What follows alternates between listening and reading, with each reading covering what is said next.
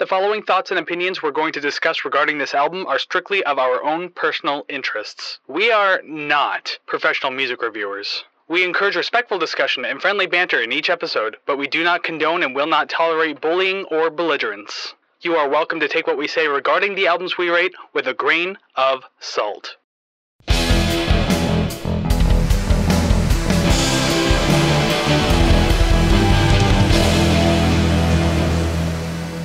Well, hey there, everybody, and welcome to another episode of the Rate the Record podcast, episode 62! Yay! Oh, you know it's Rate the Record because Savannah's audio just cut out in my headphones when she cheered at the beginning. Nothing changes. I barely even screamed this time. New episode, same old podcast, but it's not just a new episode, it's also a brand new season. Season 4! We're on the fourth one of these damn things. Oh my God, even some TV shows that I like haven't even touched into season 4. So I feel like I'm more successful than the original run of Arrested Development. Didn't they? No, I was going to think of original run. Okay, I didn't even watch Arrested Development, so I don't know. But hey, since we're just as equally as popular as The Simpsons, season 4 was in their golden era, right? So, I mean, we're in our golden era. So your golden era host of the day are Chris and Savannah. When I say golden era host, it makes it sound like we're way too old to do this. I'm like 75. This podcast has aged me far beyond my years. Yeah, I'm geriatric and I haven't even hit 40 yet. My back hurting. But yes, that is us, and this is the Rate the Record podcast. Welcome. If you've been here before, welcome back. Thank you for coming back for another season, hanging out with us from the Rate the Record podcast. If you're brand new, we hope you enjoy what you see here on the podcast. You know, as we always try to bring up new things, or we don't always bring up new things. We always do, because, I mean, that's what we do every single week. Savannah and I will choose a brand new record to listen to, be completely at random of our own choice. Maybe celebrating an anniversary, it's like some sort of special occasion. We also get plenty of requests. We got some requests for season 4, and we're looking for more, so please send them. By all means, though, do that. Regardless, we will listen to an album front to back. We will discuss it at length. We're going to rank the songs, and then we rate the record. Woo-hoo. I really hope that cut out. Woo-hoo-hoo. It did when he said woo-hoo, but rate the record was fine. Beautiful. It's something about you cheering that Zoom doesn't care for. You know what? Normally, I am just straight-faced, melancholy, and somber. And then I try to put a little bit of life into my behavior on this show. And it's just like, no, stop it. Stop doing that. You go back to monotone, whatever the hell, Savannah. Right. All right. That's fine. Sad. But before we go any further, something really important I got to point out, and it starts with our Ko-fi.com/rate the record link. And I'm bringing that up first for a reason, because, I mean, we push it all the time and we're just saying, hey, it's optional, go check it out. Well, we finally do have a shout out to give, because we do actually have one of you out there who decided, hey, you know what? I like these people enough to give them money. Yeah. So, hey, welcome to the RTR Club, just by the nickname Nick, which, by the way, I don't know this person personally, but they have commented on many of our new music reviews, so very much familiar with you. Thank you so much for donating. It's awesome that you think that we deserve it. Thank you very much. It's funny because when I saw that, I was like, oh my God, this is awesome. And then I decided that I'm terrified thinking that somebody's watching me. Someone likes you just enough to pay for it. That's scary. But thank you so much. No, yeah, it's awesome. So thank you very much for helping us out with that and doing that. We hope that it is worth it in the end, because we're doing everything we can for this channel, and we're going to do more for Ko-fi. We have a lot more planned, especially with season 4 coming up now and everything like that. So stay tuned for that. And if you want to donate to, by all means, check out Ko-fi.com/rate the record. So that way you can join the RTR Club as well. There are benefits to it. So go check the page out. It's all over there. And if you don't want to donate, but you still want to support the channel, no problem. Like, subscribe, rate, comment, share, follow. All of those things help us build the musical community that we've been trying to build forever and ever. And we're still building, still doing very well, but we can always do better. There's always better, right? On YouTube, we're still over 100 subscribers, and we took a bit of a break for the holidays. So thank you so much for sticking with us, even though there actually hasn't been a review video yet. So yay, I hope it's worth it. Yeah, we haven't done an episode in over a month, and somehow we gained 2 subscribers over that on YouTube. So hey, thank you very much. Very happy. So do all that, help us build, because bigger is better. So do all those things to help up the channel. Very much appreciated. And you can tell I'm still really rusty at this too, because I'm just kind of like mumbling my way through. I'm like, where's my spot in any of this anymore? That's how long this has been. And remember to follow us on our social medias. You can find all the streaming links and everything like that, and video link, whatever the hell you need from us is all found at ratetherecord.ca. Go ahead and check that out. It's a neat looking little site. You can always find the request form there as well. If you want to request an album for the season, by all means, do it there. And you can also find the album giveaway link. There's a whole bunch to talk about in the beginning now because I realized how much we have to do. But yes, we are officially giving away albums now. We talked about that forever. We're over 100 subscribers. We're in January when this video comes out, which means we're giving away Radiohead's OK Computer. We released a whole video kind of going over the rules of this, so you can go back and check that out. Or, I mean, if you're in the audio world, go on YouTube and check it out. Regardless, there is a link, and if you want to try to win that record for the month of January, go ahead and do that. And it changes every month. We'll update you, and yeah, so free music, why not? Yay! I had nothing to add other than that. Woo! Yeah, because I'm trying to find a way to make this all condensed, and I'm terrible at this. But I think by like 4 or 5 episodes in, I'll be back on my game. It'll take a long time because I'm a slow man. That is quite all right and quite apparent. So let's move on. I can dig it. So yes, episode 62, time to actually start talking about music and band and such. And today is my choice. And for the video viewers out there, I got something to show you. It's the vinyl copy of the Tea Party's 1997 album Transmission. The very first one I was introduced to from this band. Like I know, like, you know, Splendor Solace and Edges of Twilight. Were out by before that, but this was the one because I mean I remember being 8 years old and Temptation was on Much Music. It just debuted and that was badass and I loved it. So boom, that's how I fell in love with this little thing here. And to the video viewers, God, you got to see this vinyl. This is pretty. Look at that, like blood red. Yeah, I don't want to take it out too much because it's a pain in the ass to put back in. That's like what is it? Like fruit punch red. Like the red food dye we were told not to have as children. Yeah, so to anyone with pica, you could probably chew on this record thinking it's Jolly Ranchers. Please don't do that. No, I wouldn't recommend it, but at the same time, I'm not your parent, so hey, you'll learn lessons the hard way.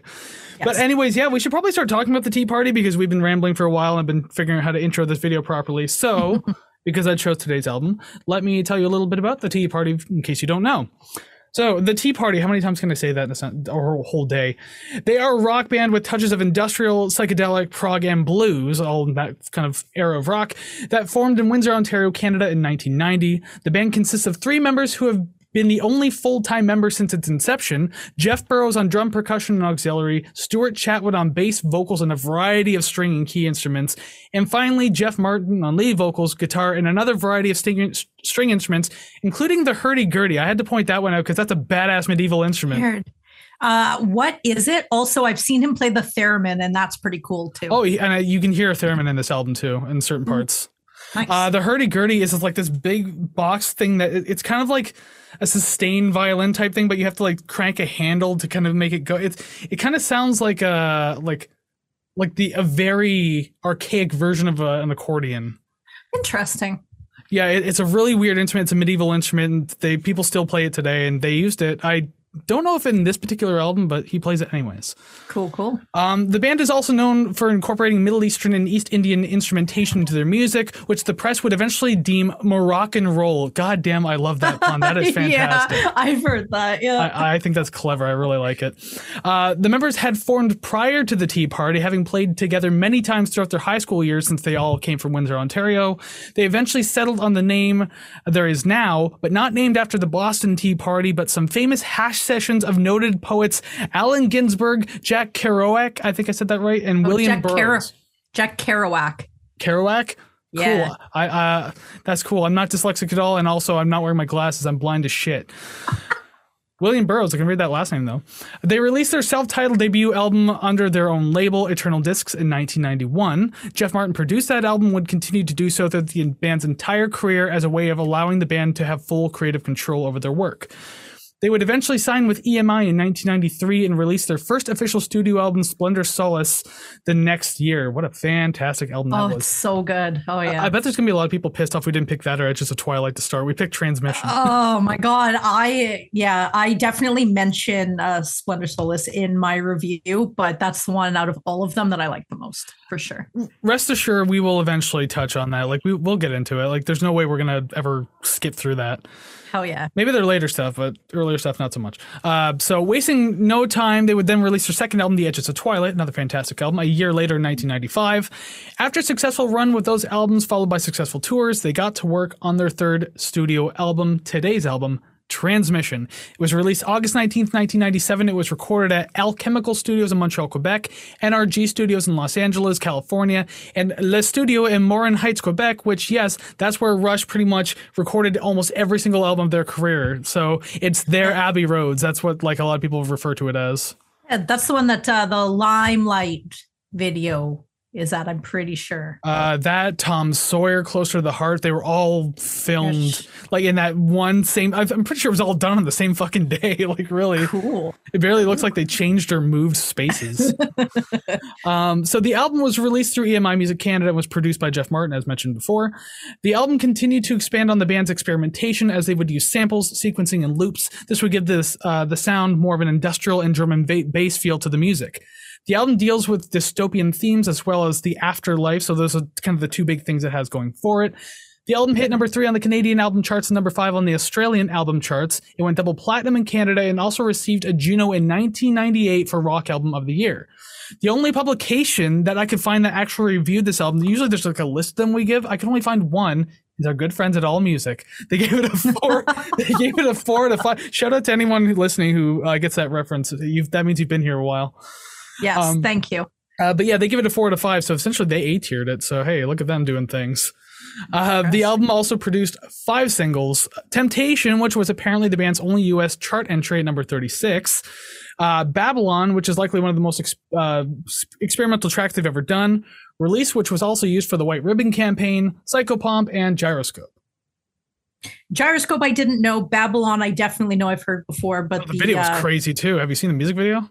No, I haven't. I've only seen Temptation. That's it. Babylon's infamous because there's a lot going on and it's a single shot video. Like just there's no cuts and just like people are moving around doing things. And eventually at the end with Jeff Martin moving around everywhere, he's eventually like hanging from a cord on the ceiling, being lowered into the set. Maybe I have. I have. It is a fucking chaotic video. Oh, maybe I have. Okay. Yeah. Okay. I'm going to have to go watch that again. I mean, the song's only 2 minutes and 50 seconds long, so I mean, it's a short video. You can get it done in like less time it takes to take a shit or something like that. I don't know. Yeah, but I procrastinate. Supposing so, for 2 minutes and 50 seconds. Anyways, guess we'll go ahead and start talking about the album now because that was a mouthful for me to say. So let's start with song number 1, the first single from the album, Temptation. Okay, so we're going to start this off with a criticism because that's just who I am. I think I would have preferred that sort of little intro part to just be like intro to the album and then have the song start how you'd hear the radio edits because they definitely cut that off.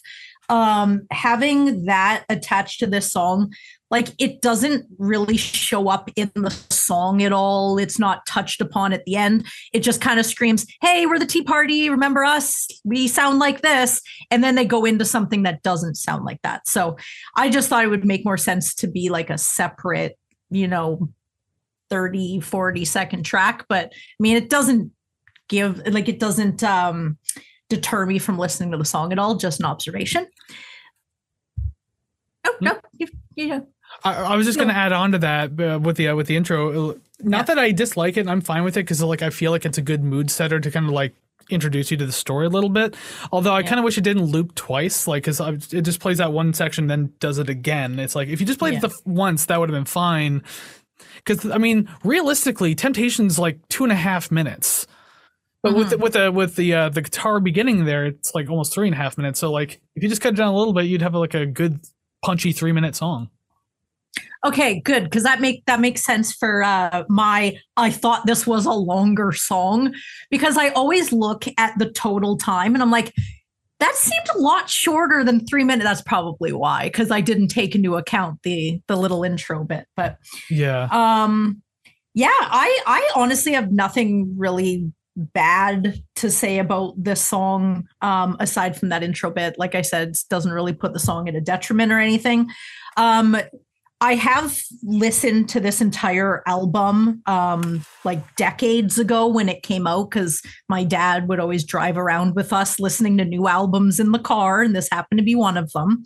But I actually heard something new this time, and I don't know why it's surprising to me that this happens, but I think it might be the keyboard that is like scaling during the chorus. And like, I've never heard that before. And it's only like, I don't know if it's my headphones, if my ears are just a little more finely tuned to it. But I heard that and went, fuck, this sounds cool. I like this. So I'm glad that I find something new in something old. Well, that's kind of the best part about like sitting down listening to it critically. Like you'll pick up on layers that you often wouldn't hear unless you listen to it like 25,000 times. Yeah. So it's especially in headphones too, if you have a good pair of headphones. And I don't know if on Spotify if this is like the remastered album, because I know that they did like the 20-year anniversary thing in back in 2017. I was thinking that it didn't like specify. So I was like, there's no way that I've missed this every time I've heard this song, but I'm assuming because like even on Spotify, like Edges of Twilight, they have a whole separate like deluxe remix album, or not remix, but remastered album, like separately from the original. So I mean, do you think they'd have it for this one? Yeah.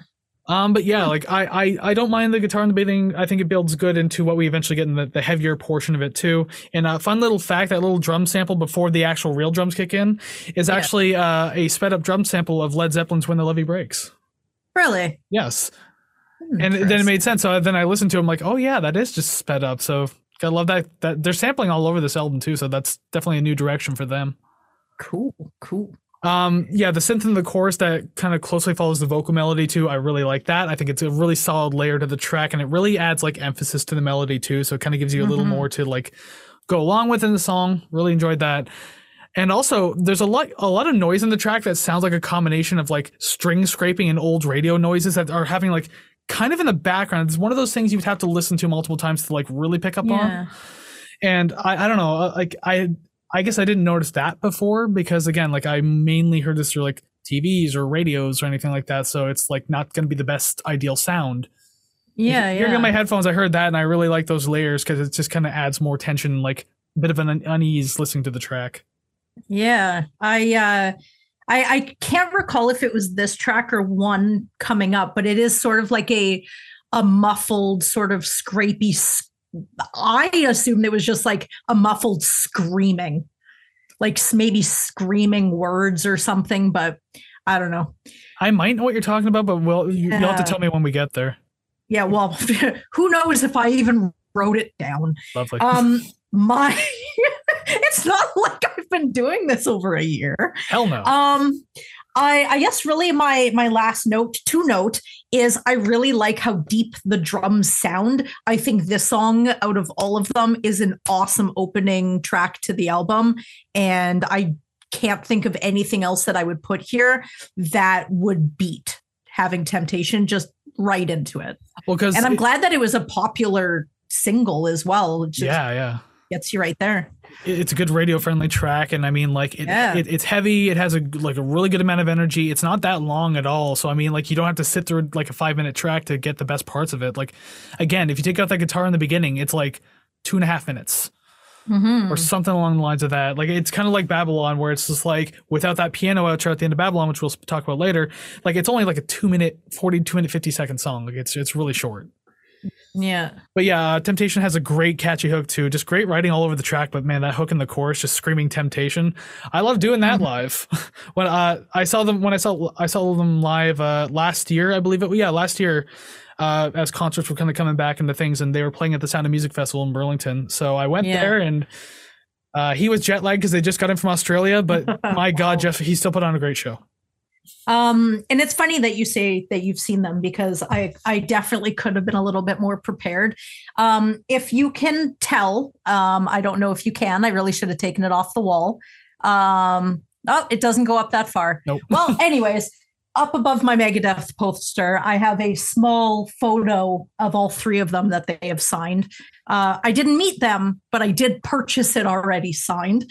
And the first time I saw them, they were playing with Edwin in 1998. And I was Edwin's 9. prime, just after he left I Mother Earth. Exactly. And for that birthday, I ended up with an Edwin CD and a Discman. No Tea Party CDs. Was it the Spin Around the Sun album? Of course it was. Yeah. Good album. Good album. Most- Gotta do most that one on the show definitely. eventually. I don't think it's on our schedule, but I might have to fit it in somewhere. Yeah. Oh, jeez. I dig it. All right, we'll move on now to song number 2, Army Ants. This one just starts with a really cool drum groove in the track. Like, I love the kick drum pattern. I think it's really cool, especially like because there's like a couple different layers of it, like more of a kind of like a crunchy, distorted layer, and then just the clean drums.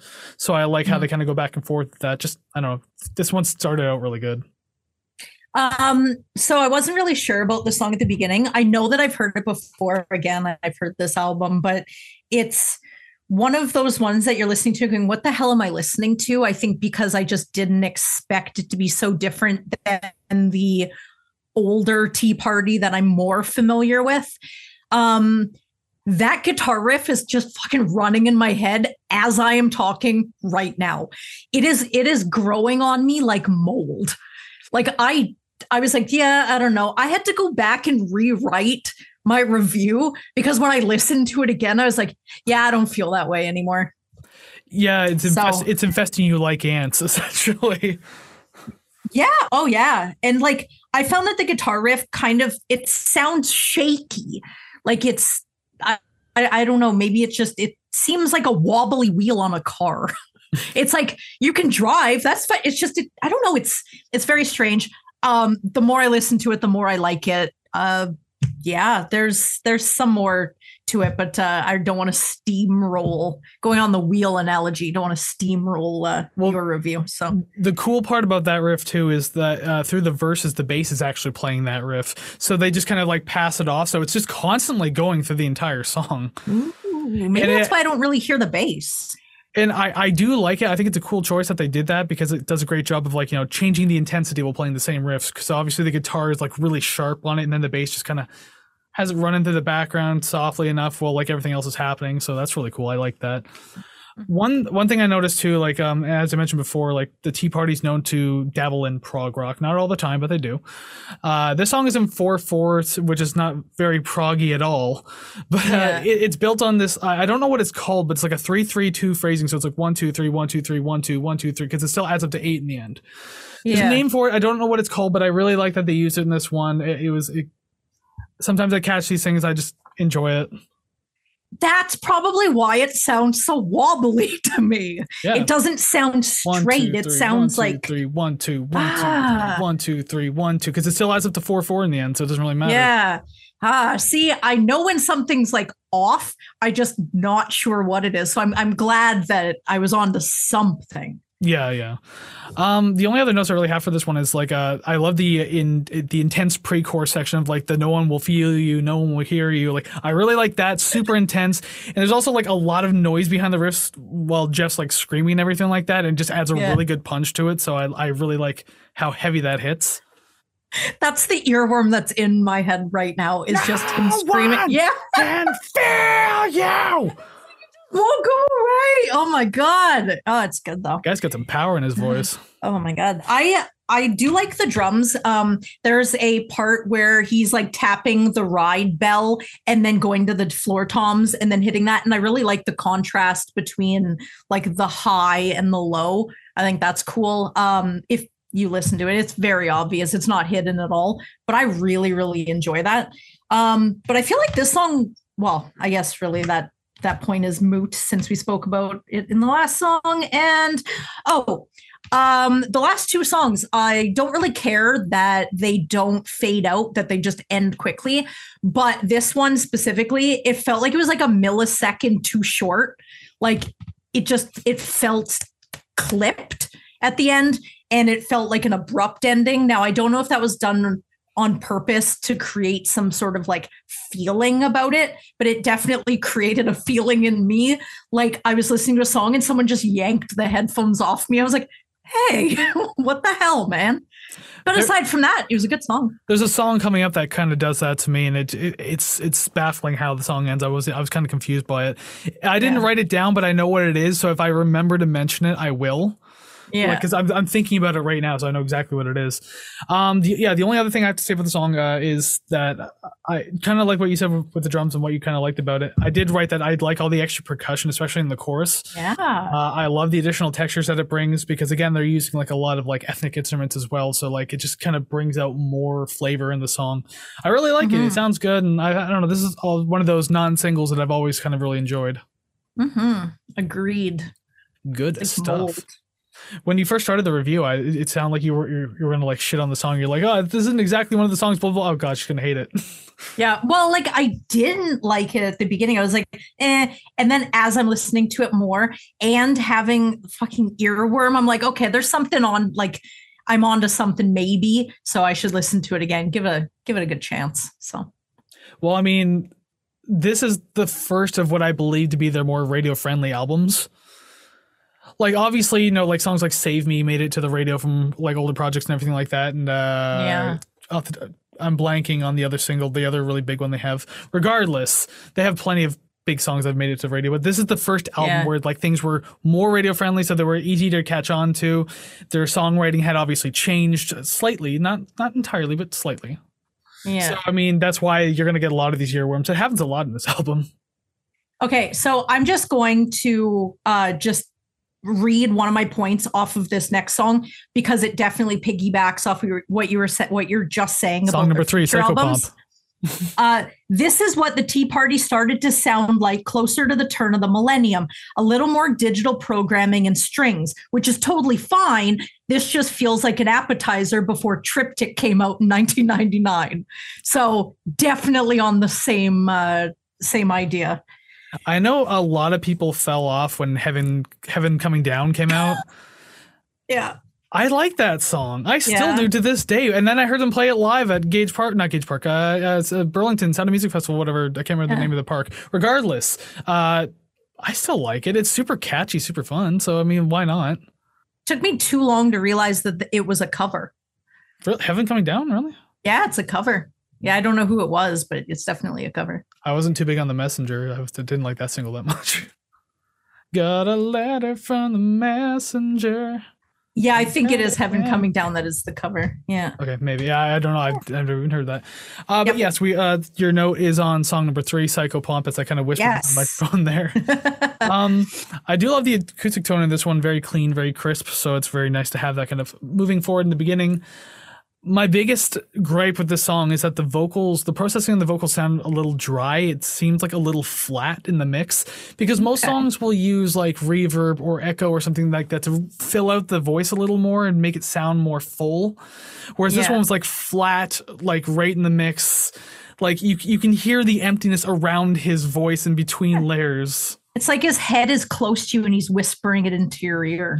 Yeah, and like all the band's like all the way the hell over there and stuff like that. So I mean, like, I just imagine you sitting like, so it's the recording or the like the recording room or whatever. So you have the like the console and the producer sitting there, and you're sitting next to the producer. You got the glass, and they're performing in there. But Jeff Martin's standing in like the room with you, like just singing behind you, and the band's like, "What the fuck is he doing?" You're not far off, not specifically for the Tea Party, but I mean, there are plenty of bands in the studios where like the bands have to play in a separate room. Sometimes the guitarist will play in the same room, but in where the board is, they usually have a microphone. It's like sometimes they'll have a booth, but sometimes they'll have the microphone right there in the mixing thing and just do it there. So maybe he did. Interesting. Assuming I don't think they all played together though. I think they did like the separate recording things, unlike other bands. So yeah, I don't know. Regardless, though, the mix kind of felt flat on the vocal, so it kind of bothered me a little bit. Okay.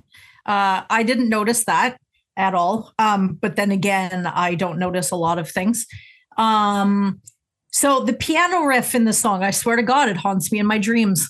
It is one of those, I don't remember the title of this song. How the fuck am I supposed to remember the title of the song? Because it's weird. It's just like Psychopomp.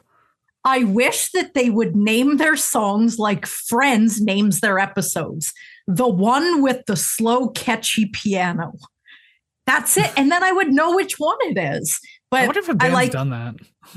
Oh, I would love that. It'd be so easy. This one's slow. This one's fast. I've always liked the song, whether I remembered what it was called or not. I really like that the acoustic drums came in halfway through the track. I think it was a good idea and like added that intensity and that sort of crescendo that the song needed, sort of in the middle, closer to the end. Because I think the whole song would have been kind of boring if it was just slow like it was at the beginning through the whole thing. Well, considering, it's a 5 minute, 17-second song, like that that would have been too much. But that pickup in the middle is... Oh, it was great. Where the liveliness kind of happened, which is good. I don't mind the quiet beginning, obviously, but you're right. Like, this song would have really been affected by a 5 minute, just repetitive, slow thing like that. So, I like the building of it. Yeah. There's also a verse in there. I don't know if it's the second or third, but the bass gets really creative with its composition as well, because it sounds like it's just kind of bouncing everywhere. It's just like boom, boom, like boom, that kind of pattern of playing. I can't remember the exact notes, but I really liked it. I thought it was a nice, fresh touch, like it was something different to hear. So I really enjoyed that. But this song doesn't feel like it's 5 minutes. I'll say that much. Like the intensity and passion in the 5 minute, made it really worth it. To get through the rest of this track, so that was good. I'm slowing down right now because I'm just remembering this is the song I was going to mention, the weird abrupt ending.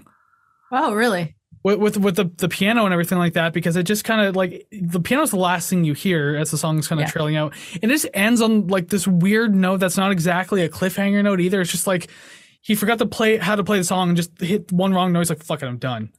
I never even noticed. I actually was like, oh, okay, it's over. Cool. Yeah. And also the piano felt kind of a little flat in the mix too, like kind of like how I felt about the vocal. So I don't know, just maybe it's just me, maybe it's just my headphones. I don't know, but what I was listening to, that's what I got out of it. I did note that I did like that the guitar fades out at the end to let the piano sort of finish the track, but I think it would have sounded nicer if it was just the piano. I feel like the guitar kind of went on a little long in comparison to how long the solo piano was. I don't know. It seemed like it was just grasping on, and they're like, no, like turn down your amp. And he's like, no, I gotta keep going. So that was kind of noticeable. I still gave it 4 apples out of 5 oranges though. So it's a lot of fruit. It is. I'm diabetic. I can't have that much in a day. Everything sucks. I give it 5 sugar-free apples. Like, does that exist? I was gonna say 4 loaves of bread, and I was like, "Shit, I'm going the wrong way." I'm also celiac, you bitch. Leave my digestive tract alone. It's already dealt with some shit, no pun intended, over the last couple of years. Oh my god! You know what? I'm just gonna shut up and just wait till the next song. Clever transition, pun, haha, funny gyroscope. Song number 4. I don't know how the hell to. My brain's spinning like a gyroscope. I don't fucking know. The beginning is... Something will come up. I'll make a pun eventually. Yeah, like at the end, and then just like insert it when you edit. The beginning is like mosquitoes in my ears. I feel like it made more sense as the song went on, but in the beginning I was like, oh, it's too much. It's like, ugh. I don't know. I like that kind of atmospheric, like add like those touches, those like ambient touches. It kind of gives you more theater of the mind, and at least for me it does, because it gives you more to work with just before the music kicks in too. So I like it. Yeah, exactly. Theater of the mind. Mosquitoes. I was thinking that I was camping. But it bothered you. It did. I feel like it was a similar tempo to Temptation. It kind of felt similar, but then immediately I was like, oh, this is definitely something else for sure. Yeah, and actually, this song reminds me of another Tea Party song. It's one of the ones I can't remember the name of for some reason, even though I really like the song. It's off of an older album. I don't remember which one. Oh. It's one of the older ones, though. I know song titles. Oh, wait. Oh, hold on. I know the damn The song. Bazaar. That's what it is. That is, yes, that is. The Bazaar. Okay, Thank you for starting that. But Gyroscope kind of reminds me of that, like just kind of like a different version of it. But regardless, I still like it. It has awesome groove once the drums kick in. It's a very, very bouncy kind of beat and everything like that. Love it. And the way that the guitar and the bass are like super tight together while they're playing through the verses is so audibly pleasing to me. I really, really like that, especially since there's staccato notes, so like nothing's like sustained. So sounds fantastic. I really like that. I felt that, like Army Ants, upon the first listen, there was just something in this that sort of felt off. And I don't know if it's like the vocal phrasing or if it's like an odd time signature. I definitely can't put my finger on it. But like Army Ants, the more I listened to it, the more it started to grow on me. Perhaps not as much. But I find it very difficult to describe what the hell it is that I'm listening to because of all of the like auxiliary instruments and different sounds that they include in their music. Like some of it, if it's like a sitar, I'm like, oh yeah, that's a sitar. And other stuff, I'm like, this sounds great, but I cannot even imagine what the hell they're playing at all. I just want to know if the hurdy-gurdy was in this album at all. I don't know. I should have looked at the album notes and I didn't. I just saw on Wikipedia that they have it in their like overall career. I'm just like, where is it? Yeah. Pretty interesting instrument. But yeah, like this song is like less than 3 minutes long and it definitely packs a punch within that time. So I don't know. I really liked it. Like I kind of quick to the point, got everything out that I needed to, didn't feel the need to go overboard and everything like that. So I really enjoyed this one. My last note definitely piggybacks on your last one. The song didn't even give me enough time. I need more time. I don't know. It was good and fast and everything like that. It was energetic, heavy, and like by the time it was done, I was just like, served. I'm done. Yeah. It's a meal of appropriate size. Yeah, it's like a to-go snack. It's like kind of like you buy like a small wrap and then you just kind of go out. You can eat it with one hand as you're walking. You know, like it's one of those type of deals. Fair enough. Why do our analogies always come down to like food and stuff? Why did it always have to be like this? I have no idea. I like food and I eat everything. You can't eat anything, so that's probably why. Hey, that's not true. I can eat things. I can eat a crown of broccoli, thank you. That's fine. Dip it in a little ranch sauce. I'm good to go. Mm-hmm. Yeah. Alrighty then. See all of our food analogies. Anyone out there, please make a compilation of all the times we've ever mentioned food and just call us a bunch of pigs or something like that. It'll work. I'll allow it. I guess I will, as long as it's in good humor. Talking about food again, you better sound the alarm. Song number 5. Alarm. I like that. I like it. That, like, I wish you would have said it with like a southern twang. Ring the alarm.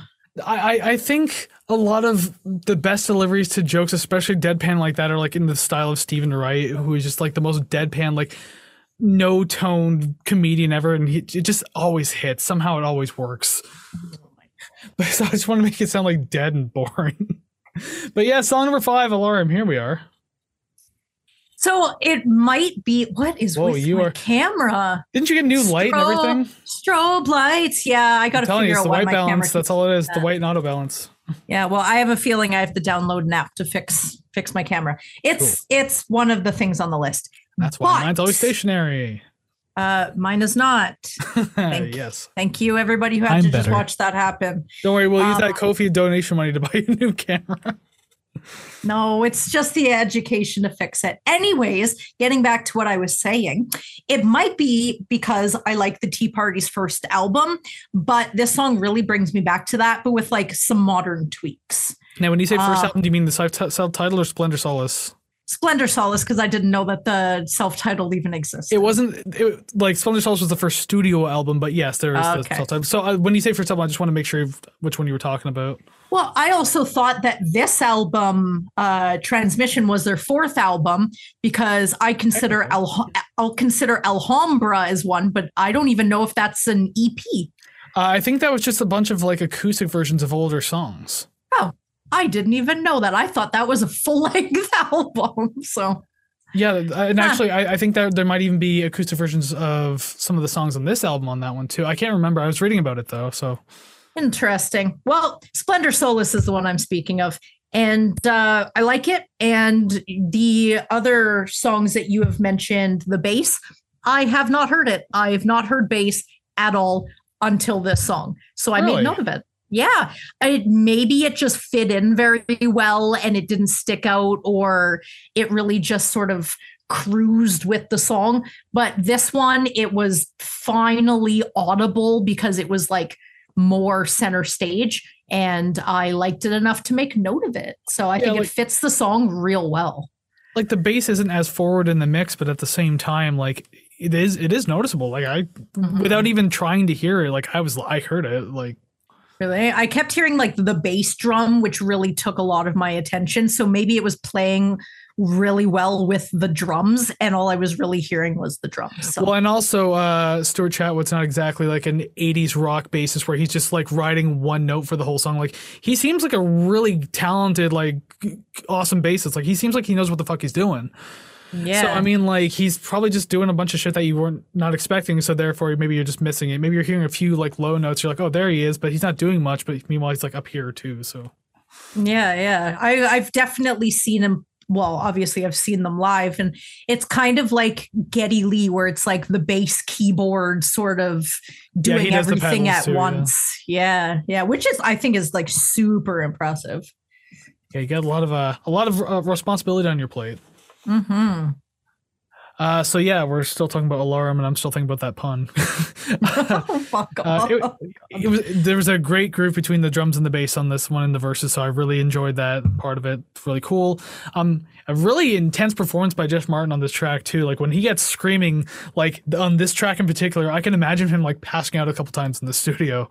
Oh shit! Like, because he screams a lot on this album, but the thing is, like this song, there's something about it where it seems so much more intense. Mm-hmm. So I'm willing to bet, like, not that necessarily that he passed out, but it probably took a toll on him because it's really up there. He's really belting out. Mm-hmm. I mentioned more of the what the fuck? Yeah, I guess more of the guitar. The guitar makes me feel like I'm floating in a dream. And then the chorus, I'm like aggressively yanked back down to earth. And I actually kind of like that. It's sort of kind of polarizing, and that's pretty cool. I did notice that there's some panning on the guitar, but it's so minimal that it adds to that sort of floaty, dreamy kind of feel. And I think that was sweet. Or as the kids say, sick. Don't. I don't know. I don't know what the kids now say. Well, we literally just had this towards the end of season 3 where we're talking about the dab me up thing, and I made a joke about a bingo dabber because we're fucking old. Oh my God. Okay. So just a little. Are we updating this story? Yeah, just a little side note here. So when I ever talk about the kids, they're actually my partner's teenagers. So they were talking recently. They're like, "Oh, something's cracked," and I look to them. I'm like, "That means bad," and they're like, "No, that means good." And I look back, going, "I have no idea what they're talking about." I've not heard that slang either. Hard. Yeah, I try so hard, and I have no idea. I'm just going to stick with cool and awesome. I'm going to stick with groovy and trucking, and word and surf ups and whatever, all that kind of old man bullshit. Oh Lord. Y'all damn kids and your I don't even know what it's like. And the thing is, I scroll TikTok a lot too. You think I'd be more caught up on some of this? It took me a long time to figure out what the fuck sus was before that was a huge thing. Oh, you're sussy. It's like, I'm what? That's just short form for suspicious. Yeah, it is, but just like, well, because that came from like the Among Us game or whatever, which I have not played that either. So yeah, me neither. Grandpa Chris over here just wagging his finger. Play the Sega Genesis, kids. Play what I played. Go play Gunstar Heroes, best game ever. Oh my God. So the only other note I have about the song, instead of being an old man, I felt like the chorus kind of felt flat. It missed the mark production-wise, I think. Because I listened to it on a few different platforms because I had to be certain, maybe it was just Spotify, maybe it was one thing or another. And each time, it felt like just a little flat and a little too drum heavy. So I don't know. The mix felt a little off to me. There wasn't like enough density in what could have been a really epic chorus, like towards the end of the song I'm talking about. But or actually no, any of the chorus in the song really. But still, like, it's unfortunate. I still like it, but at the same time, just it affected what could have been an even better song. So I was a little let down by it in a way. But there's still a lot I did like about it. Okay, incoming food analogy. The way that you describe just yet. The way that you describe certain things, it's like you're eating like a fine dining meal and you're like, oh, I like how this matches with this and this was good, but you could have done that. And I'm like, I'm hungry, give me food. And every time that you sort of describe the production, or this sounded flat, or this sounded like, you know, up or down or sideways, I'm just sitting there going, I'm just glad to have gotten anything. Yeah, but I learned something, so it's good. You gave me canned chili and I wanted the 5-alarm chili. Yeah, like, oh, this doesn't have beans in it, but I'll eat it anyways, thank you. I was hoping that I could fit in at least 2 more alarm puns before the end of this. Nah, you're going to have to release. That was the last one, and now we're going to move on. I have to release it now. Yeah, I already said it. When you edit this, you'll know that I said it first. I'll just silence you, and I'll say it first. It's fine. I have the power. I have both audios, both video, everything. I'm the better host. That's fine. I'll start releasing the behind the scenes. Yeah, you have to be behind me, like recording me with the camera while I'm editing, so that way it's like super meta. I was thinking just releasing mine, but yeah, definitely a break into your house. All right, song number 6, another single on the album, Release. I don't think I like this one as much as I thought I might, because I do remember liking it when it came out, but I don't know if I like it as much. I mean, I don't hate it, but it does sound very cinematic from the start, and I really do enjoy that. So that's a plus. I'm going to try to remember this off the top of my head because I was reading about it, and there's not a whole lot to read about. But so I mentioned in the beginning of this review that Release was used in what's called the White Ribbon Campaign. And what the White Ribbon Campaign is it's a collective, like a movement amongst men and boys to end violence against women and girls, essentially. So like there's a positive message behind that. And the song was written when Jeff Martin was, I believe, watching a documentary about like women's rights in certain areas of the world and how like men can be abusive and everything like that. So apparently the song was written as an apology to women. So I mean, just take that as you will, which is, I mean, it's fine. Like lyrically, the song is fine. And when you listen to the lyrics too, you really start to understand that. But just, yeah, unfortunately, I don't think the song did too well sound wise, I guess, because like I don't know, it was really minimal in what it can offer. Like if we're talking outside of lyrics now, I mean, just instrumentally, it's like it feels like it's kind of building up a little bit, but like there's no real payoff, so it kind of feels just like, you know, like a 4.5 minute just kind of drone in a way. I mean, the hook at the end is catchy. I want you to be free. Like we all know that. It's fine. Yeah. Lighters up at the concert, blah, blah, blah, whatever. Like, but yeah, just like the hook's fine and everything like that. But other than that, just like this one doesn't really do it for me either. Like lyrically, it's nice. Instrumentally, it does sound nice, but just it's kind of like it's the last song on the A side of the album too. So I mean, maybe this is just kind of like the slow transition into the B side. There's like this wind chime thing that ends every vocal phrase during the verse. Quietly, but yes, I hear it. And in the chorus. And it is used far, far too much. There are a couple times where it is strategically placed like a half beat later. So when I hear that, or when I anticipate it coming up, I'm like, oh, good. It's goddamn it. There it is. And fucking, I hated it. It's like, that's all I could focus on. And it just ruined it for me. And again, I don't know if it's something that I didn't notice before, or if, like you said, maybe it was like a remastered something. I cannot listen to the song without just focusing on that and going, just go away. Go. If it was during the verse, fine, keep it out of the chorus, first chorus, and then cut it for the rest of the song. But it's just through the whole fucking song. And I found that really irritating.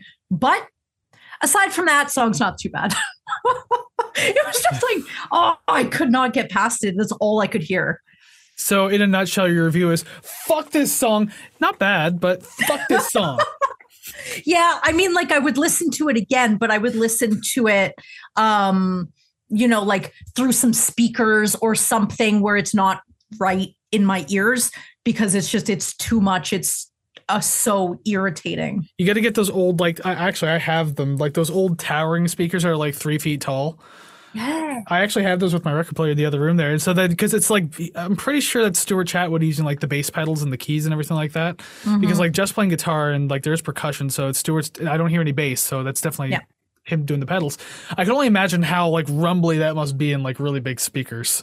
Maybe, but if I can hear it in those big speakers, I'm just going to yeet those speakers right out the window. That means throw aggressively. I learned that. There's something wrong with you. There is a lot wrong with me. I don't know why it took you this long to even point that out. Yeah, but now you just have this like Zoomer syndrome, which is arguably worse than anything else you could possibly have. Not debatable. I just want to belong. Well, you gotta... Man, I can't even think of like joking slang to use at this point. I'm just remembering slang that when I was in high school. We're just going to look past me now and go to song number 7, Transmission, the title track of the album.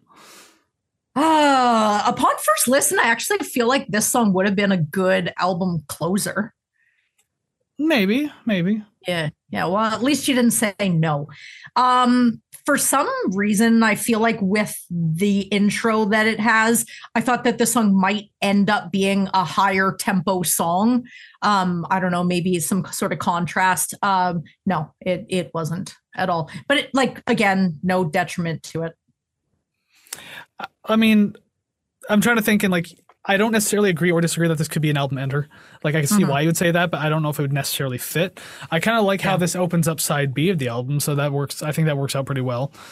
The opening of this track has always felt unsettling to me because you get this feedback that sounds like it's coming through like a small speaker or something like that, and then you have this like nearly indecipherable like foreign voice that makes it feel like you're listening to this like strange transmission in the middle of nowhere in the middle of the night.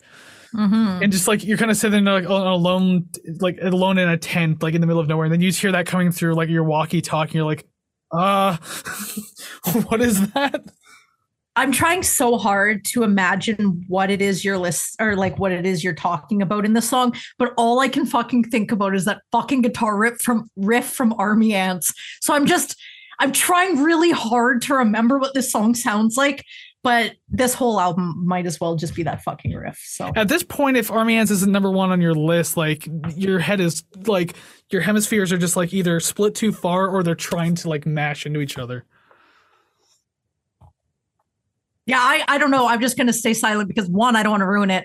2, I don't want to admit that there is definitely something wrong with me. So I thought you were just simply dissociating and ignoring me. I was, yes. Right now I am on a beach in Tahiti. Wonderful. Come back to Earth. We have to review an album. We're halfway through. Oh my God. I found that this song really didn't offer me much in way of variety. It didn't really like spice anything up really. At least to me. I do wish that, this was my point earlier on.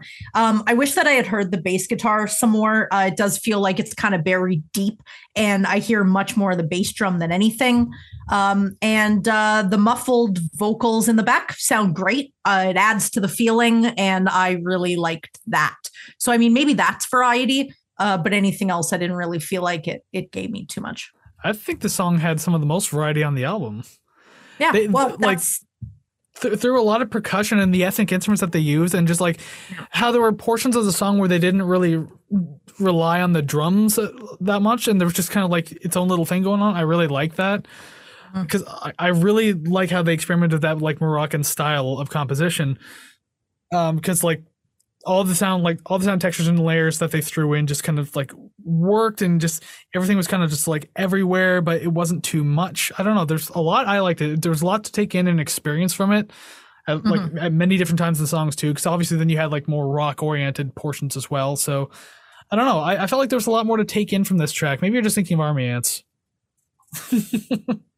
Oh my God, that's all that's there, man. That's it. And I know that like for the rest of the night and all of tomorrow, it's just going to be in there. Can you make that guitar riff, just that riff, your ringtone? And I'll call you every 5 minutes of the day. It's really funny that you think that my ringer has been on at least once in the last 5 years. I only have it on when I'm at work, and all the other times it's silent or on vibrate. That's it. Yeah, I won't put it on silent because I'm too anxious. Vibrate, that's it. That's all. Fair enough. I have to, obviously with work, I mean, my boss calls, I kind of have to answer the phone. But do you really? Probably. It could be not detrimental, but it's probably not good if I don't. Fair. And now this will be out in the internet and he might be able to see this, then he'd be like, oh, now I'm going to call him to make sure. I'm really just wasting time because I don't have much to say about the last song. I feel we have polarizing opinions. That's just a feeling that I have. But yeah. So. Well, I only really have one more point anyways. And yeah, this song's another one of those ones over like 5 minutes. I think like the average song of this album is like 4.5 minutes or maybe a little more than that. Yeah. But yeah, so this is another one of those long ones. Didn't mind it too much. The synth really carries this track too, which sometimes it does and sometimes it doesn't. But this one it does. It makes the sound feel a lot more full, and it really helps the melody like a lot. Since the other instruments kind of like hover around the key signature of the song, so just maybe like one or two notes, whereas like the synth is what kind of really pushes everything forward. So like I think that does a really good job. A very important layer to the track, and I don't know. Overall, I really enjoyed this one. I remember when I first got this album, like obviously when you're like a kid and you buy an album because you like the single or something like that. Yeah. So like, you know, I'm listening to Temptation and Babylon. I'm just like, oh yeah, these songs are badass. I love them. And then like I start eventually tell myself, okay, you got to listen to the rest of the album now. And Transmission is one of those songs I came across where I was like, damn, that was actually a really interesting, cool song. I like that. Cool. I mean, that happened quite a few times in this album, but still, this one. Yeah. Alrighty then. Speaking of Babylon, let's move on to song number 8, Babylon. Another one that I don't remember what it's called, but first line, I forgot this song existed. He says it in the song at the very least. Yeah, we don't do lyrical analysis, so I just pretend that the singer doesn't exist. You're always the one to say like, oh, I heard them sing it in the song, so I know that's the title. You always say that, you hypocrite. Yeah, well, never said I wasn't. Season 4, new host apparently. I don't know. No, it's New Year, Old Me. Definitely feels more industrial and far less ethnic than what I would assume, and I'm like super down for it. I'm cool with it. Yeah. Sounds experimental while still keeping their sound with a lot of layers. Fun fact about this song, this was the very last one they did for the album. And so that's probably why they were very experimental with it, because as far as they were concerned and as far as I could read, they thought they were done with 10 songs. Oh. And I can't remember, I didn't read why they had to add this one, but they did. Mm-hmm. And so, yeah, they probably just went a little nutso with it. And that's why it seems it's very, I don't want to call it minimal, but obviously like there's literally only 2 parts of the song. There's the verse and then the chorus, but it just keeps getting more and more intense as it climbs. Mm-hmm. And again, it's like 2.5 minutes if you don't include the piano outro. But yeah, the song is super fun, super exciting, very, very experimental track. Probably one of them, aside from, I'll just say now, aside from Aftermath, which is coming up towards the end of at the end of the album, this is probably the most industrial song they've ever done. Mm-hmm. Which again, I'm cool for it too. And obviously it has that like drum and bass, like super sped up bass at the beginning. So I thought that I've always liked that. I thought that was cool. And like, in hindsight now, being able to look back at like the Tea Party's old albums and then this song and just what a contrast it is. Mm-hmm. But they made it work though. Like I could see why maybe some diehard fans were just like, what the actual hell is this? Yeah. But maybe it's because I started with Transmission that like when I listened to that, I liked it. And then I listened to the old stuff, I was like, I like that too. Like, yeah, but if you listen to Temptation, it kind of still has the same vibe. And that was like a big hit off this album too. So, I mean, I think these two songs are very different though. Like they're heavy. Yeah. They're heavy. This one's like faster, definitely. But just like this, there's something about this one that sounds way more raw and just like, industrial in the end. But yeah, overall, I do really like the song. The only thing I'll say about it was I kind of wish. So the song is technically two songs in one, because the second half of the song is like this quieter piano, weird like little thing called Embryo, and so here's a couple of weird notes about that. First off, yeah, apparently they count it as one big song. It's like what 4 minutes 52 seconds, but the Babylon's actually just like 2:30, 2:40, something like that. The CD version I had as a kid didn't have it on it, but it listed Babylon as being 4 minutes 52 seconds. I remember having my CD player, like I used to take it to school all the time because, hey, listen to CDs, why not? That's before MP3 players, kids. That's before your phones, kids. See, that's old man Chris coming back. I don't know. I'm young and hip and with it, so I have no idea what you're talking about. Yeah, you never used a Sony Walkman in your entire life. But anyways, I would listen to Babylon like going to school sometimes. Like I would listen to the CD sometimes going to school, and I thought it was like awesome. Loved Babylon, loved listening to it.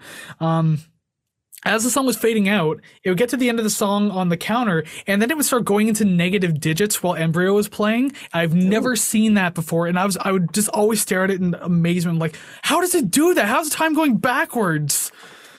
Like, it was so weird. I used to really like that, but now like the vinyl version that I have down here with me only lists Babylon as 2 minutes and 50 seconds, so they didn't even include Embryo. So like, I was back and forth on whether or not we should technically include it as part of the song, but we did anyways because that was on Spotify.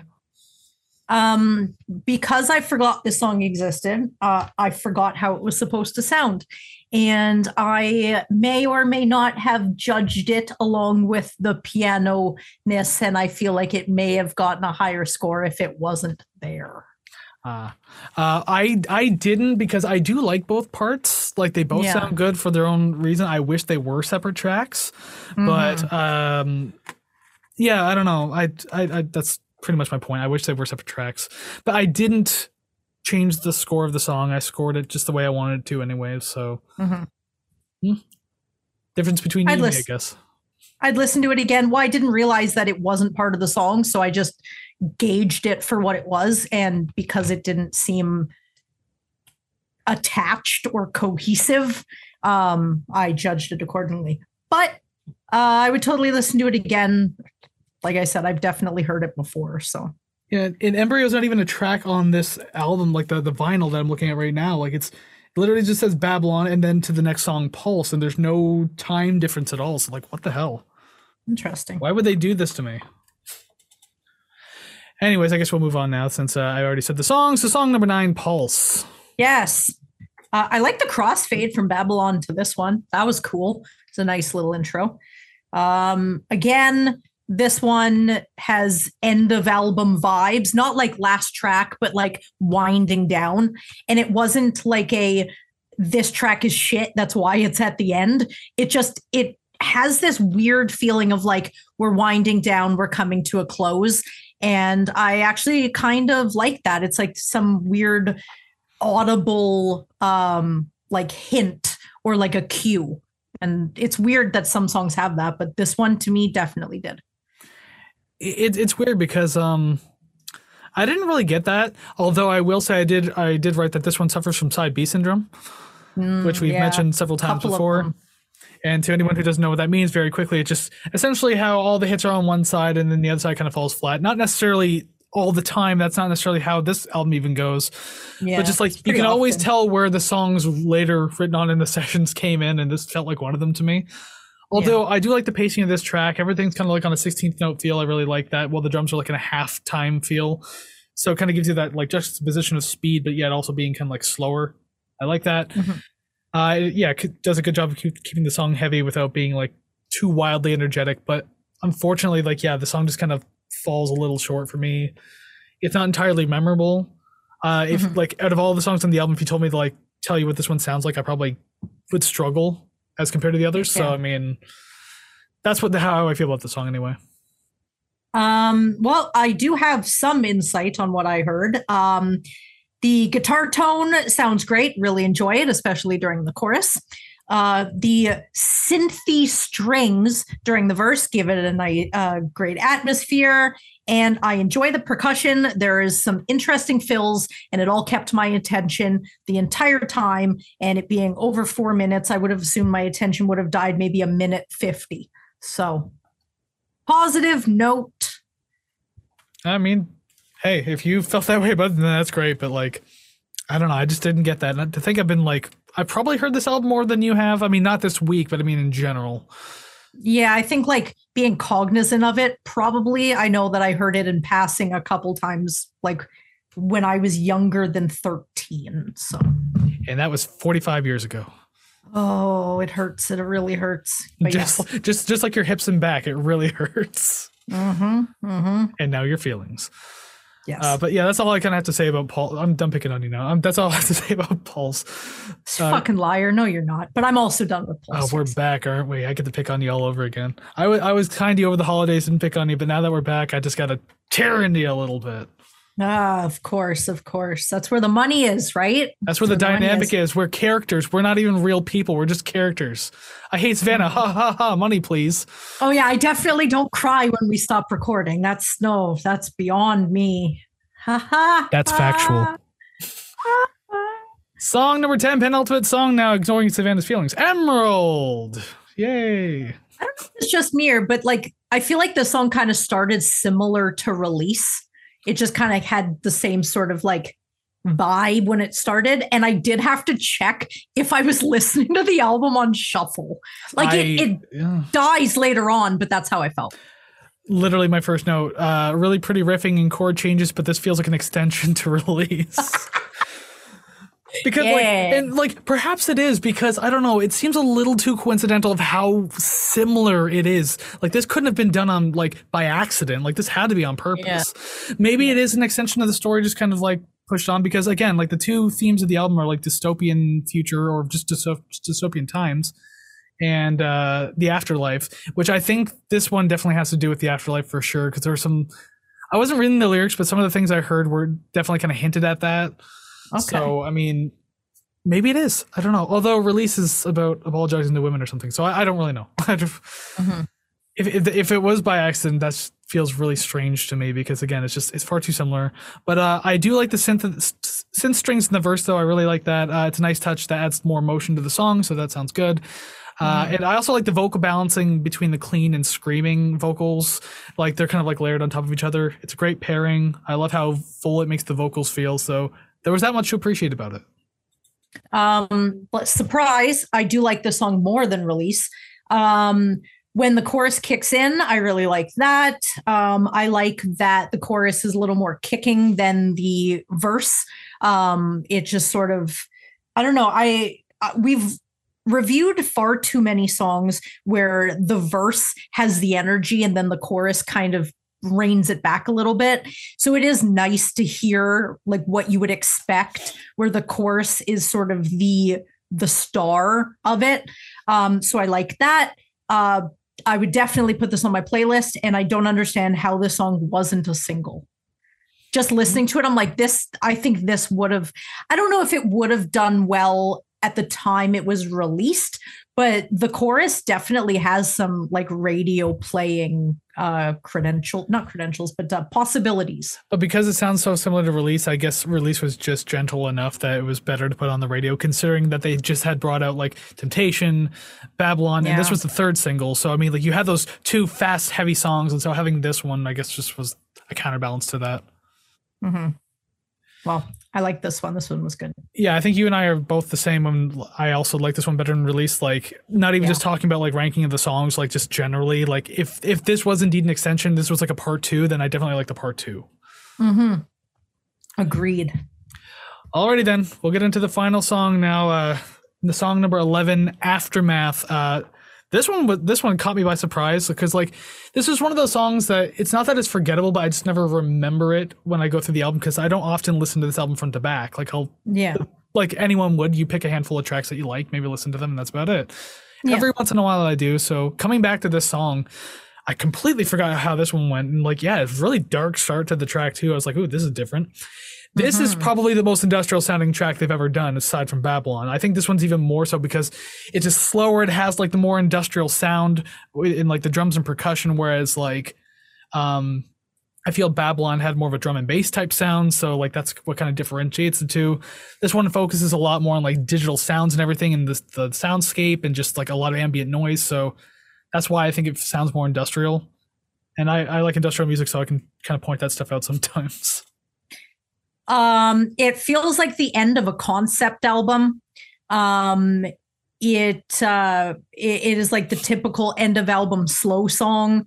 I don't know. It was just there for me. I didn't really find too much.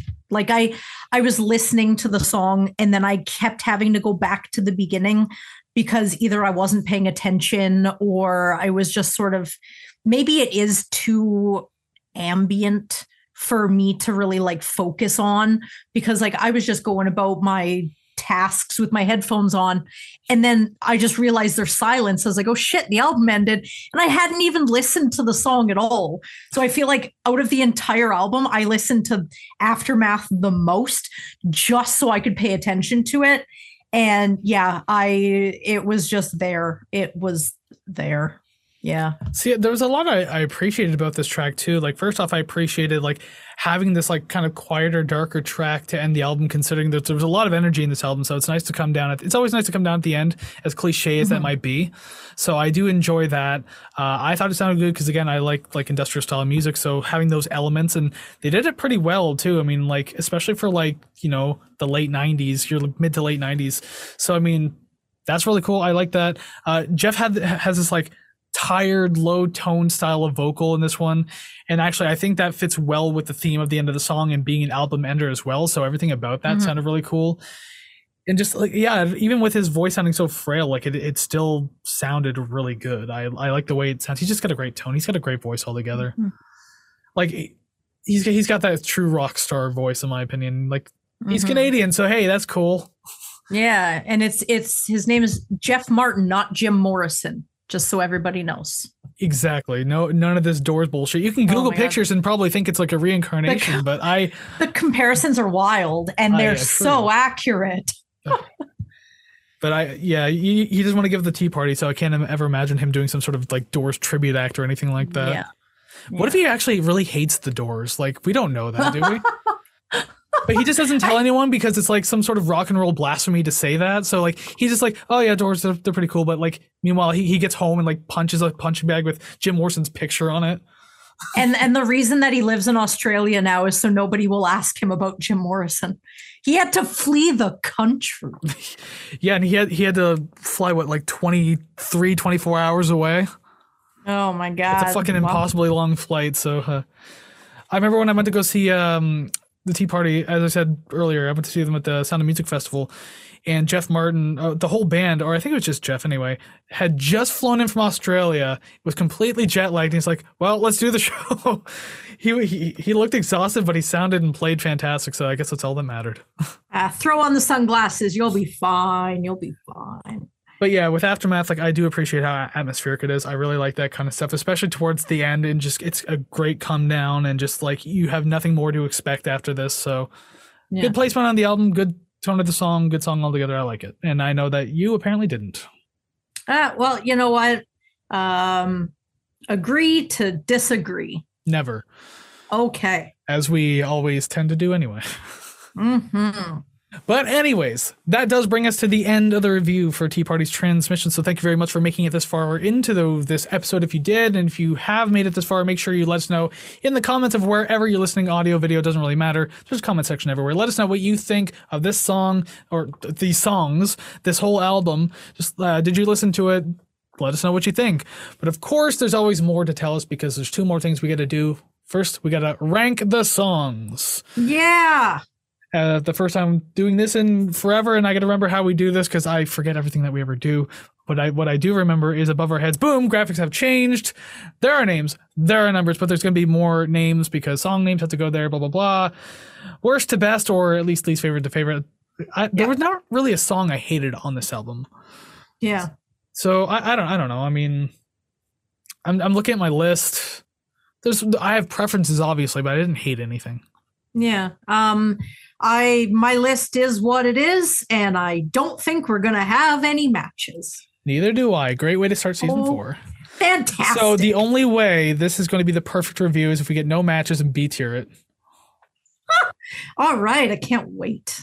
Well, we find out now then as I pick up my pencil to write down your responses. And I found my mini pencil, by the way, the one I've been using for like 3 seasons now. Towards the end of season 3, I lost it, but I found it again. I'm going to use this thing down to the fucking nub. Nice. You are a nerd. Okay, let's move on. Enough about your damn pencil. There's no eraser on it. Number 11, Pulse. Aftermath. That was kind of obvious. Afterbirth. Blah. Number 10, Release. Babylon. Did the piano ending fuck up the score for you that much? It did, because I thought it was an entire song. And I was like, I didn't like this very much. But whatever. It is what it is. What am I going to do? Go back and change it now? Who knows? I may have actually knocked it down from a C to a C- if I change the score. I was going to say, we're recording right now, which means I could literally stop and let you change the score. I'm not doing that. No problem. Number 9, Alarum. Ring the alarm. Release. Yeah, that was my number 10, wasn't it? Damn it. Number 8, Emerald. Transmission. Have you checked your transmission recently? Oh, anyways, funny joke. Number 7, Aftermath. Gyroscope, or how the Greeks say Euroscope. Yeah, Euro. I want to say Euro, and I'm like, wait, that's not right. Isn't Anyways, I'm saying it like EURO. Yeah, but isn't that how you pronounce like the food though? Anyway, I don't know. I'm English. I bastardize every word I say. And you colonize everything. Number 6, Psychopomp. Army Ants. Well, we really aren't going to have matches. Like, it's like complete polar opposites everywhere. No, we are so fucked. We have like 1, and it's the song Temptation, but let's see where it ends up coming up. It's not here because my number 5 is Transmission.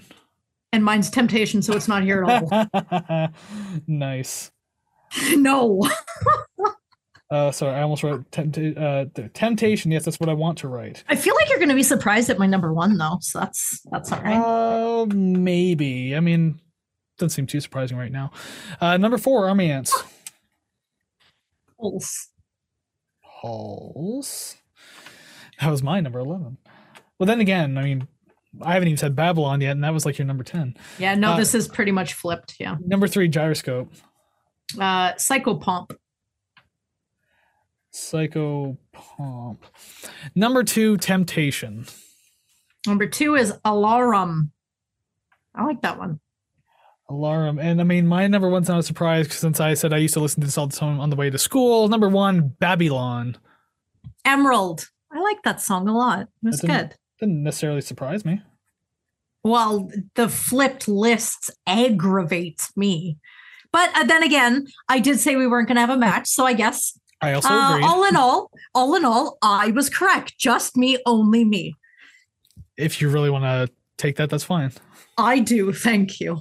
I'm friendly, and it's the beginning of season 4. I will give you this 1. You get 1 per season.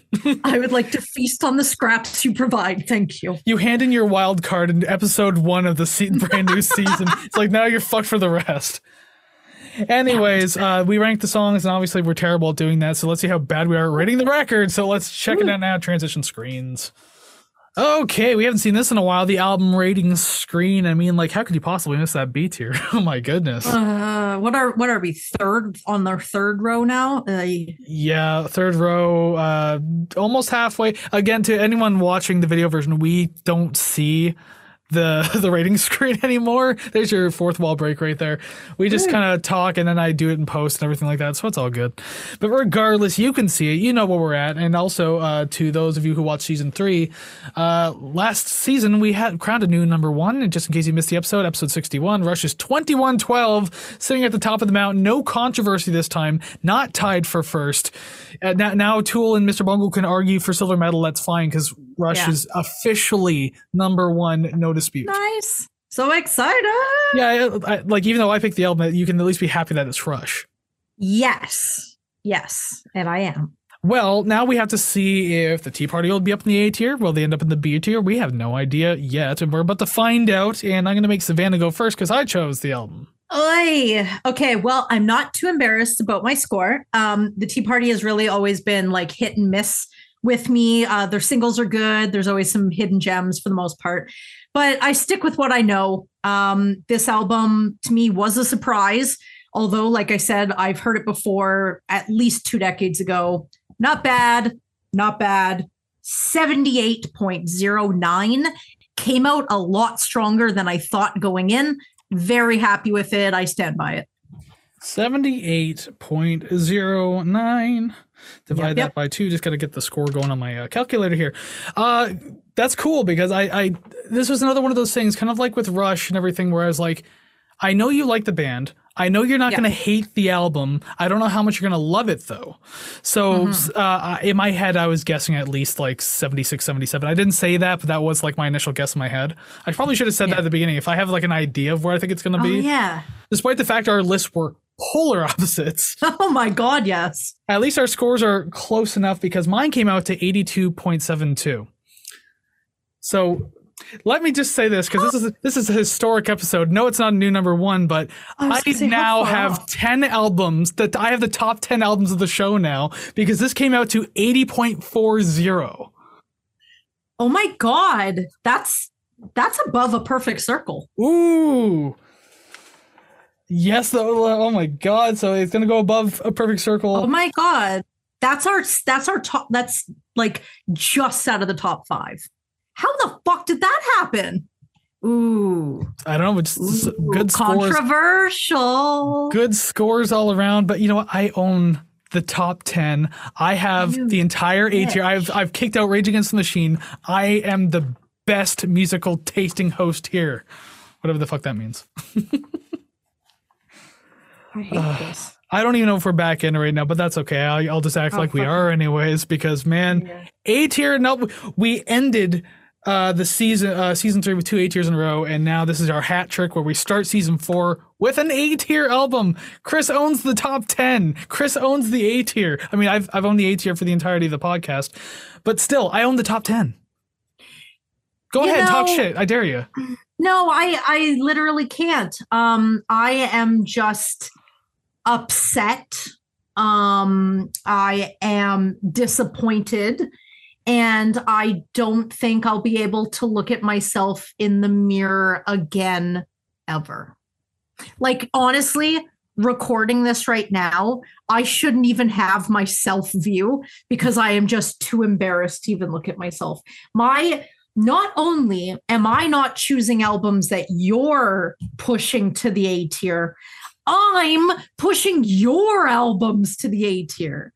Hell yeah. Like, like, thank you for introducing some albums that like I'm aware of but never listened to. So you kind of forced it upon me, well, against my will, I suppose. But like, the fuck. Yeah, that's just the way it works, I guess. And the best part about it is like I don't necessarily sit there and I'm like, what is she going to like rank highly? I don't sit there and think about that. Like I just think about things I like and would like to like listen to again. So this is my excuse to do it. And you just so happen to like it too, at least 10 times. God damn it. I got nothing. Just outro yourself. You'll get something on the A tier eventually. Don't worry about it. No, I probably won't. I pick things that I. This is the season where that one pick's coming up that's probably going in the D tier. I think it's like March or April, so a couple months to prepare. Well, I mean, that's then and this is now. We've A-tiered the Tea Party's transmission. So, hey, the B-tier jokes, we can't even start the season with that because, I mean, we A-tiered an album. So if you made it this far through the episode and ranked the songs and rate the record with us, thank you very much for watching, listening, whatever you've done. Again, let us know what you thought about the album down in the comments of wherever you're listening, audio, video, there's comments everywhere. Let us know. You can also let us know on our social medias or whatever. Over on ratetherecord.ca, that's where you'll find all the links to all the streaming links, all the social medias. The album request link, if you want to request an album, we'll do it. Maybe you'll get an A-tier album too. Who knows? Savannah's trying to. Maybe you will as well. Hey, Tomahawk came close. And also the album giveaway. Remember, we are giving away records. It came close, but you picked it. Or no, it was a request. I didn't pick Tomahawk. Thank God. That was a request. Oh, okay. Okay, sorry for interrupting. Okay. Thank God. I will say, initially I did pick it, but then someone requested it, so then I counted it as a request. But we were going to do it much later in our calendar, but because it was requested, I pushed it way the fuck further to the front of the line. Either way, I still imagine it is your pick, and it might as well be. So upsetting. Anyways, it's on ratetherecord.ca. Yeah, and again, album request an album, go ahead and do that. And we're also giving away records. Remember, we are doing that right now. Contest is actively live. Down in the description below over on ratetherecord.ca, there's a link for the album giveaway this month for January 2023. It is Radiohead's OK Computer. So if you want to participate, make sure you click that link, check it out, fill it out. Make sure you read the rules too. Very important. It's not that long. It only takes like a minute. Read them because you might not get the record depending on where you are. Right now, we are trying to fix that, but for now. Yeah. Sorry about that. We don't really have a huge budget for this. So, we can't spend tons and tons of money on shipping. Yes. And just over the last little bit, I think pretty much since 2020, shipping has just gone through the roof. So, unfortunately, we kind of started this a little late to get some good shipping rates. So, sorry, guys. Damn me being in college, and that's the only reason why we held up podcast stuff for so long, because we wanted to wait till it was done. Yeah, exactly. Had to graduate and all that shit. And but anyways, I dropped out. Exactly. You were gone like a few months before the end. We don't have to dig into that anyway. Either way. You brought it up. I did. Anyways, yeah, so let us know what you thought about the album. So I'm pretty stoked. And I know you are too. As much as you hate to admit it, you at least liked the album enough that you helped push it up there with me. Yeah, I am disappointed only because I am contributing to your not so humble bragging. I would listen to this album again. Because you already like the Tea Party anyway. Yeah, I know. I feel like you prey on my my good nature and my fantastic hearing for good albums. You're like, oh, she'll like this one. We're gonna get this in the A tier. I know, when we started season, we C-tiered the album I did last year. Starting season 3, that was The Kills. Yeah, well, it deserved it. See. They can all be bangers, but the top 10 are at the very least. So yeah, before we let you go, and you can go off and enjoy this album if you haven't done so yet, we do like to give a little sneak peek of what to expect next week. And next week, maybe Savannah chose an A-tier album. I don't know, but she chose something. Knowing me, she probably didn't. B- at best. Next week, we have a band that is named after a phrase used in aviation. That's it. That's the clue. I don't really know what to, Mayday.